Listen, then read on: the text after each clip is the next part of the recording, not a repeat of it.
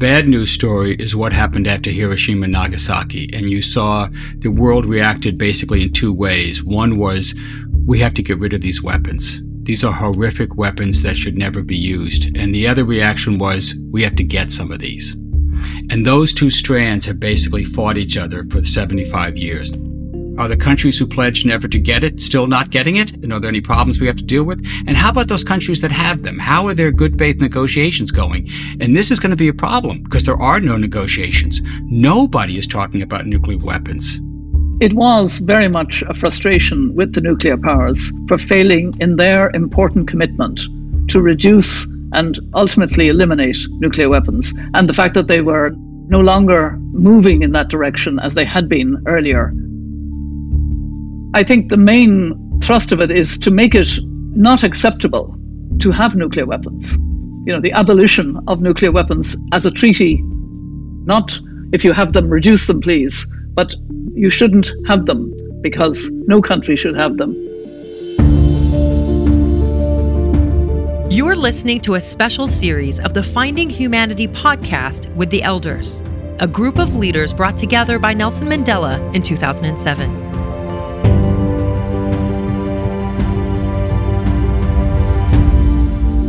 I'm your host, Hazami Burmata, and I am proud to be joined by my co-host, Mary Robinson. Mary is former President of Ireland, former UN High Commissioner for Human Rights, and Chair of the Elders. Together, we will unpack critical social and political issues and learn from the experiences of former presidents and prime ministers, UN officials, Nobel Peace Laureates, freedom fighters, and human rights champions.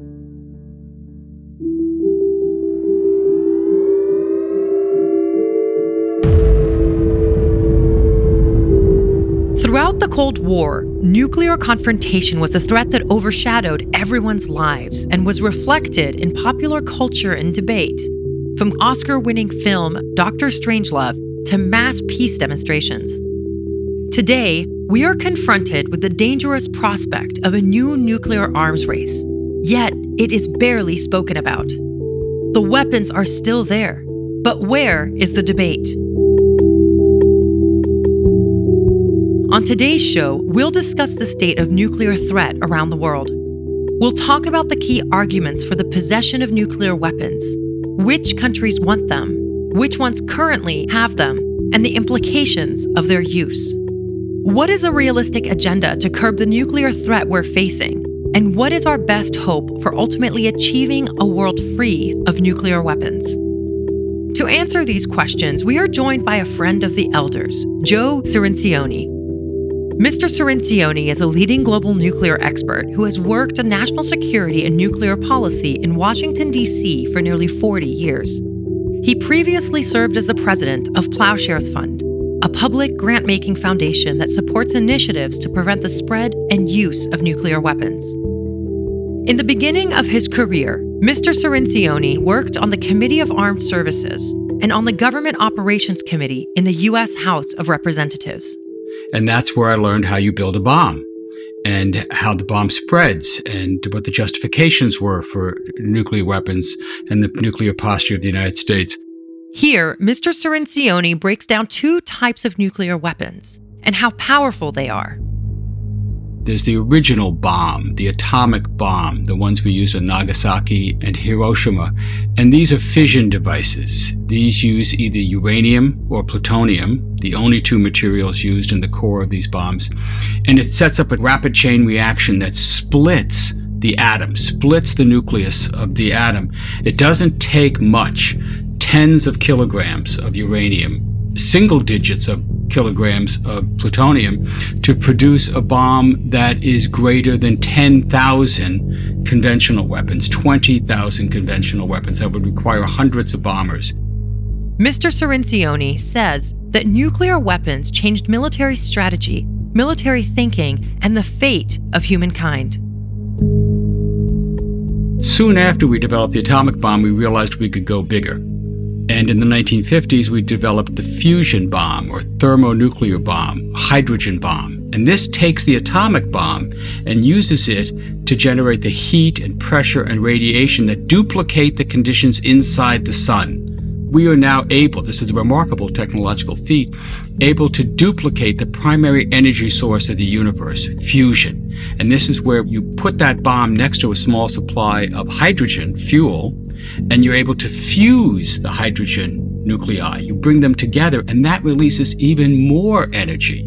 And so these weapons are now 10, 30, 100 times more powerful than the atomic bombs, and they're typically measured in megatons. So a 1 megaton hydrogen bomb, the kind that we have, the Russians have, the British, the French have, these can destroy 500 square miles of a city, or about 1,300 square kilometers, killing everybody in that city. So again, you can see the vast destructive potential, which is why, of course, they're called weapons of mass destruction. This is a very reassuring and hopeful moment in the relations among nations. We have come here today to the East Room of the White House to sign a treaty which limits the spread of nuclear weapons. In 1970, the Treaty on the Non-Proliferation of Nuclear Weapons, or the NPT, became effective. The NPT is an agreement which aims to prevent the spread of nuclear weapons and promote disarmament. I would say that the NPT, as we call it, is the most successful security pact in human history. It is nearly universal. Almost every country is a member of it. I think we have Israel, India, Pakistan, North Korea still outside of it. All 4 of those have nuclear weapons. But everyone else is inside the treaty, and it's really worked. I mean, it didn't work right away, but it's steadily grown in importance, and it provides the international legal and diplomatic framework for stopping the proliferation of nuclear weapons in both axes, both stopping it from spreading to other countries and stops the existing nuclear arsenals from growing. And the NPT is based on 2 promises. 1, all those countries that have nuclear weapons will work to reduce them, and all the countries that don't have them will refrain from getting them, and the 2 are linked. The 2 are linked. They're 2 sides of the same coin. You cannot convince countries to give up nuclear weapons if the countries with nuclear weapons keep growing their stockpiles. And the second promise of the treaty is actually maybe reaching the end of its usefulness, and it's about assuring the access to the peaceful uses of nuclear technology to every country.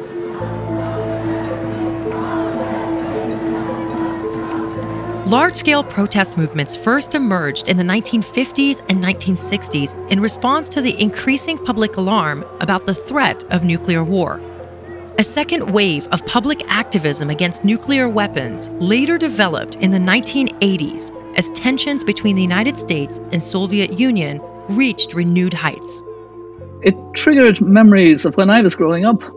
When I was growing up, this was a protest issue. We protested against nuclear weapons. And it was also a women's protest issue. Women were being arrested for trying to break down barbed wire fences and get in and stop, and camping out. It's interesting, it was much, much more a conscious issue in my pre-student, student, and post-student days than it is now. Isn't that itself quite shocking? And the original protest movements had an effect. I mean, they were started by the scientists. The very people who built the weapons were the first ones to form organizations like the Federation of Atomic Scientists, etc., and had petitions to restrict the flow of this. It didn't work. Once the Soviets got the bomb in 1949, and then the British in 52, and then France in 1960, and China 64, we were off on an arms race, and we built up steadily. But then it crested. And actually it crested thanks to protest, thanks to pressure in the 1980s.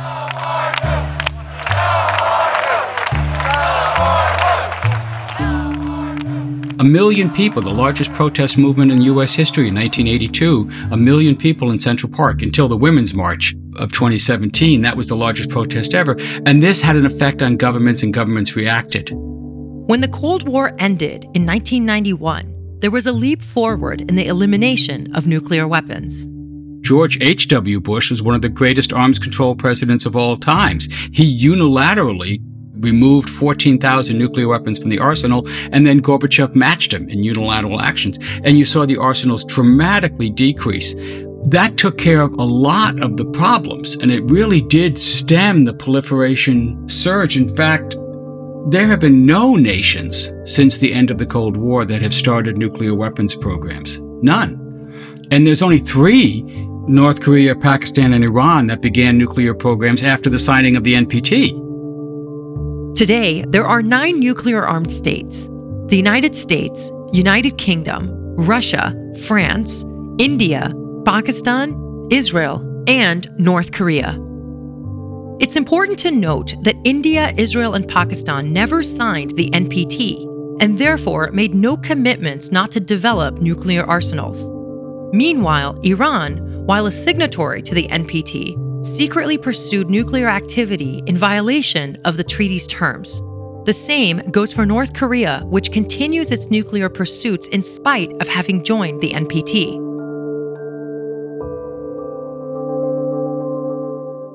Despite big reductions since the end of the Cold War, around 13,000 nuclear warheads are still in existence. These have a combined destructive capability of close to 100,000 Hiroshima or Nagasaki-sized bombs. Over 90% of these are in the hands of the United States and Russia. Worryingly, a large portion of the total, nearly 4,000, remain operationally deployed.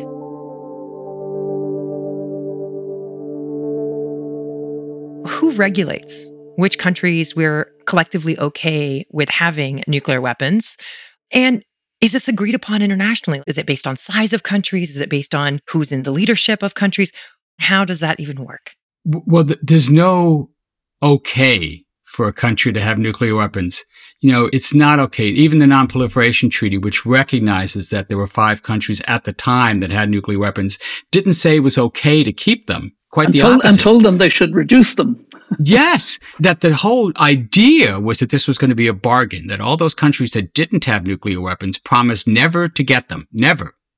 And those countries that did have them promised to get rid of them, promised to engage, the words of the treaty, engage in good faith negotiations for the reduction and eventual elimination of nuclear weapons. That was the pledge. And so when the NPT nations, almost every country in the world is a member of this treaty now, when they come together in August, if this works out because of the pandemic, they will review the progress of the treaty. And the point is to say, okay, how are we doing there? Are the countries who pledged never to get it still not getting it? And are there any problems we have to deal with? And how about those countries that have them? How are their good faith negotiations going? And this is going to be a problem because there are no negotiations. Nobody is talking about nuclear weapons. In fact, the 9 states that have them, let's just go over them. United States and Russia have 93% of all the weapons in the world. They have most of them. And then you have Great Britain, France, China, India, Pakistan, Israel, and now North Korea with about 30 or so nuclear weapons. That's it. Only those 9. Every 5 years, states that are party to the Non-Proliferation Treaty meet to review its implementation. Due to COVID-19, the review conference of the NPT was postponed until August 2021. You need to be able to use a force of argument that's hard to do if you're meeting virtually. So maybe by August it won't be virtual. Secondly, how to link in the TPNW, the prohibition of nuclear weapons, which has now come into effect because it's got enough countries that have ratified it, which is really because of total impatience with the nuclear countries. Mary just referred to the TPNW, which is the Treaty on the Prohibition of Nuclear Weapons, also known as the Nuclear Weapons Ban Treaty. The TPNW is the first legally binding international agreement to comprehensively prohibit nuclear weapons. The treaty entered into force in January 2021. I mean, there is a good civil society movement behind that. We shouldn't underestimate it. But I'd be interested, Joe, in your view of how that will play out in August under a Biden administration as well. 2 things on that. 1, I support that treaty. I think that is the kind of treaty you need. Oh, I do too. In fact, it goes back to the early days of the United Nations. The very first UN resolution was a resolution to ban nuclear weapons. The U.S. introduced it. Harry Truman. We formed a commission to study this, and there was serious consideration. It didn't work because of the emerging Cold War tensions, but that was the view, and that view was correct, that the only safety with nuclear weapons is zero, is no nuclear weapons. You can't have a few that you're holding in reserve. You got to get rid of all of them. What are some of the key arguments of nations to keep their programs, and what other factors come into play? What are the arguments to and fro? Having worked on the Armed Services Committee, every year we had the generals come up and tell us why we have to have all the nuclear weapons we have, and we couldn't possibly cut any of them, and why they were essential to our national security. And I got to tell you, I heard these arguments when the United States had 35,000 nuclear weapons, 30,000, 25,000. At every level, there was an insistence that you had to have this number of weapons, even though when you probed it, when you actually went way beyond what we're going to discuss today or what most people discuss, we said, well, why? What exactly would you do with these weapons? And when you start to look at the use of these arsenals, it's horrific. And you realize the use of any of these weapons, even dozens of them, hundreds of them, would be national suicide. That we would be killing ourselves by using these weapons, regardless of what the other country did about them. Still, that logic holds. And the argument is ingrained now in the nuclear weapons states and in their elites that it's too risky to reduce. It's too risky to stand down. It's too risky to change doctrine. Mary recalls when the elders met in Washington in 2019. And we were pressing and arguing for the renewal of the New START treaty.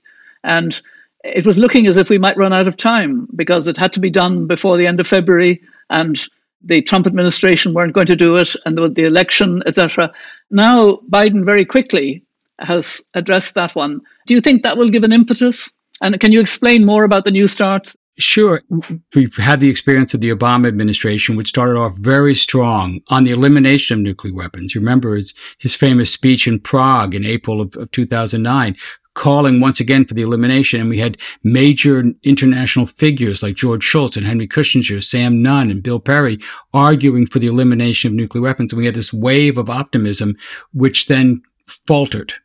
We got only incremental advances and then it stopped. I think New START is a great beginning.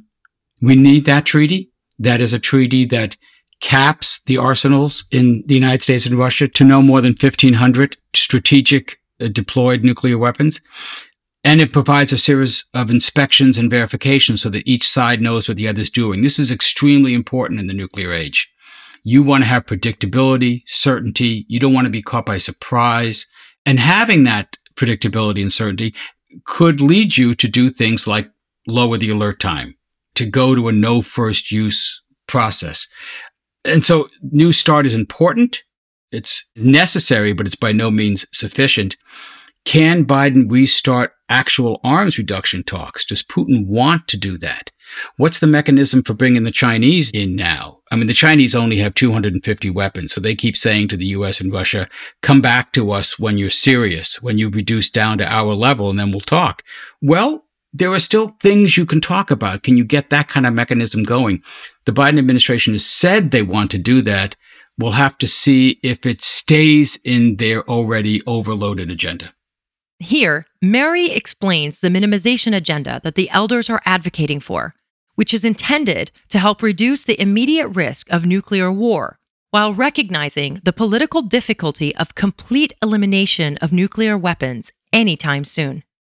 We recognized that basically we were in support of removal of all nuclear weapons. We welcomed the development of the TPNW, and we support and are glad now that it has come into effect. But we noticed that the nuclear powers were not part of this and were not even comfortable with it, and in fact tried to, in some way, stop this discussion. So we decided that we would try to build on the fact that we have a relationship with the P5 countries. We spend a lot of time talking to P5 leaders as much as we can on a range of issues. And we would advocate that the immediate medium-term objective would be to focus on the minimization of nuclear weapons, but with total nuclear disarmament as the ultimate end goal. Mary is referring to the United Nations Security Council's 5 permanent members: China, France, Russia, the United Kingdom, and the United States, collectively known as the P5. And that's why we developed a minimization agenda based around what we call the 4 Ds. The first is doctrine, that every nuclear state should make an unequivocal no first use declaration. Secondly, de-alerting, almost all warheads should be taken off high alert status. It's incredible how many are on high alert. 3, deployment. Again, substantially reduce the 1/4 of all nuclear warheads that are currently operationally deployed, which again is at a ridiculous number.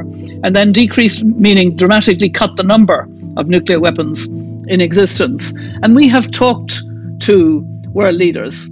We have talked to President Xi. We've talked to members of Congress. We've talked to President Macron about this policy in an attempt to try to encourage more P5 responsibility among the 9 countries that we know have the nuclear capability. Which countries are you most concerned about that might, desire to develop nuclear weapons in the future? Well, we usually talk about nuclear capabilities. Is a country capable of developing it? Any country with an industrial base can do this. And as North Korea and Pakistan demonstrated, even if you don't have much of industrial base, with enough will, you can do it. And then the countries with nuclear energy programs, power programs, civilian programs have then the technological base for doing it also. So you're mainly worried about these 2 areas of the world, the Middle East, where you have a cluster of countries that could, in a matter of 10 years or so, develop nuclear weapons, and Northeast Asia, where you have a cluster of companies that in a matter of months could develop nuclear weapons. And that would be South Korea, Japan, Taiwan, a few others. I would be particularly concerned about the Middle East on what happens with Iran. I think that's going to be very, very key, because as Iran hasn't yet, and we have the JCPOA, and we need to see that renewed rapidly by the Biden administration and work on that and from there.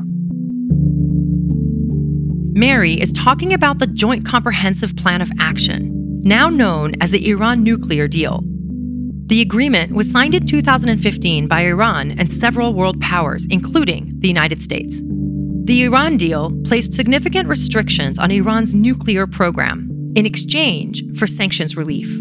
However, in 2018, President Trump withdrew the United States from the deal. Can you give us a picture of what would happen if there was a nuclear fallout of some sorts? Well, there's basically 2 scenarios, and one is there's a single use, right? Like a terrorist use, or a country destroys the capital of another country. And that is more horrific than one can imagine. First, of course, there's the blast. Modern thermonuclear device is like taking a piece of the sun and bringing it down on Earth.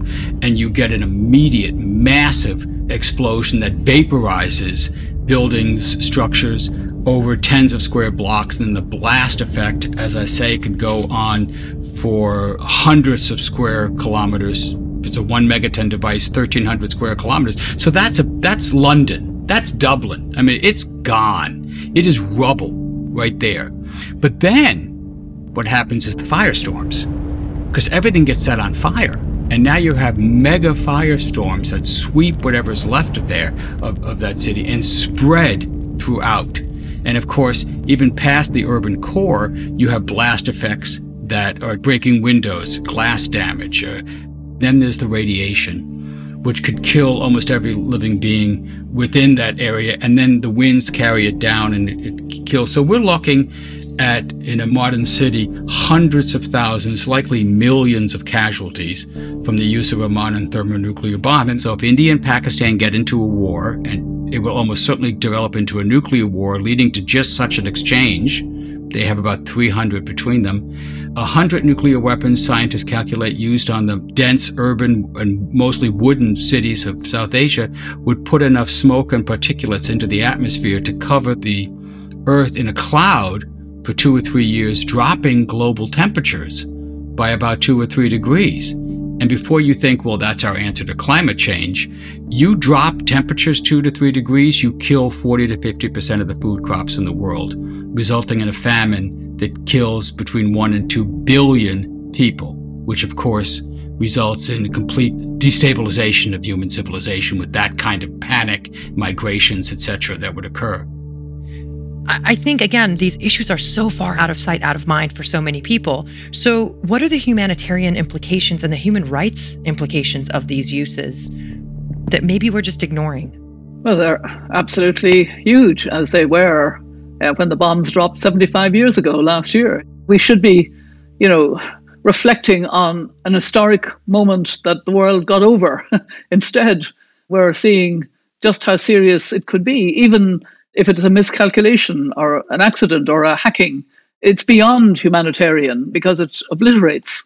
And at the same time, the very fact that we aren't seeing the threat in the way that we see now climate as a threat, we see COVID as an immediate threat that we're trying to come out of. And, there is more and more awareness of an existential climate crisis. But this is the other existential threat with incredible implications for humanity and obviously for human rights. Yeah, I don't think there's going to be an independent anti-nuclear movement like there was in the 50s, 60s, 70s, 80s, or 90s with the nuclear freeze movement. I don't think we're going to see that. But what I do think we might see is the merging of these with the other movements for social justice. So this becomes part of it. And I believe that for two reasons. One is the morality of the issue. It is immoral to threaten the mass death of innocent men, women, and children in the name of security for a country. You should not do this. But the other reason is a little more mundane, but it might help us, which is monetary.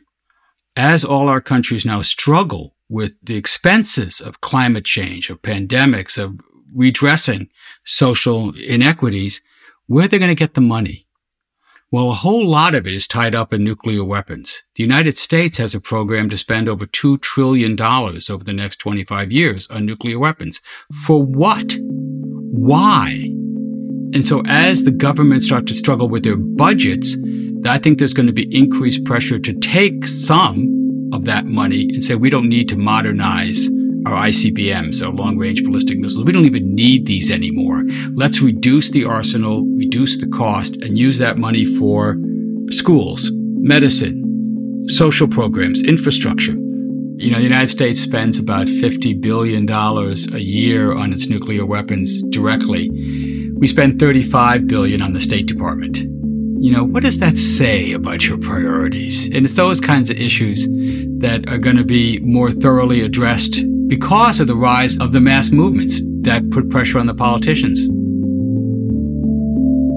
With the existential threat of a nuclear war, it is normal for the average person to feel overwhelmed or maybe even apathetic. Here, Mary and Joe share what approaches we can take in recognizing the issues that we face. I think we've learned a bit from the climate world. I think we learned that scientists frightening everybody wasn't going to just do it, that what was needed was a justice approach, an equality-based approach. And COVID has helped by linking all those inequalities. I think that it's easier now, especially for the younger generation, to literally see the connections between the various unacceptable situations of inequality. And we need to factor in more in realistic terms and well-argued terms, but not in frightening terms. In terms, again, I agree with Joe, let's not spend money stupidly on weapons that will destroy even more our world. Let's learn to protect our world. I mean, we're learning to protect nature and our world. It's the opposite of building up a nuclear arsenal. And I think, we can have arguments that don't so overwhelm people that they just turn off. We're learning that in climate very much. And I think we can make sure that we don't make the mistake of so frightening people that they just don't want to know about this. We're in this sort of period now where we're seeing that there are things happening to our civilization that could result in the end of our civilizations, right? And so that is the first step. You have to recognize that the existing policies have failed before you can create the room for an alternative policy. And we're in that phase now. So while I know exactly what you're saying, this sense of disutility, the sense of what's the point? Why don't I just sit on my couch and watch Netflix all day? Well, this is the moment we're at right now. But in that moment is arising the alternatives. And some of it is represented by the youth of today. I mean, these are the people, the millennials of today are unbelievably dynamic. You can quickly point to a number of heroes that are out there doing it. But it's also collectively, we see the sense from Pope Francis all the way down to climate activists. They're moving and their politicians are moving with them. So we're in this, I think, an exciting new vibrancy of unified action to replace the failed policies of the past with new, more integrated policies, one that actually puts social justice, social equities first. And when you do that, fossil fuels, nuclear weapons, become obstacles to this, become problems that have to be overcome, not in any means solutions to your problems or providers of the security that modern civilizations need. While the nuclear threat feels so far and so distant, we hope that this episode shed light on the looming threat of inaction. We can and we must work towards achieving a world free of nuclear weapons. I want to thank Mary Robinson and Joe Cirincione for joining me on this episode of our new Finding Humanity podcast special series with the Elders.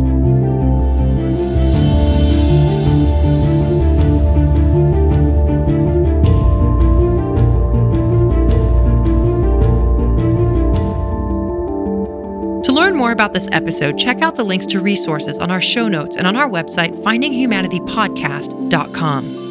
Before we go, I invite you to please subscribe to our podcast on Apple Podcasts, Spotify, or wherever you listen.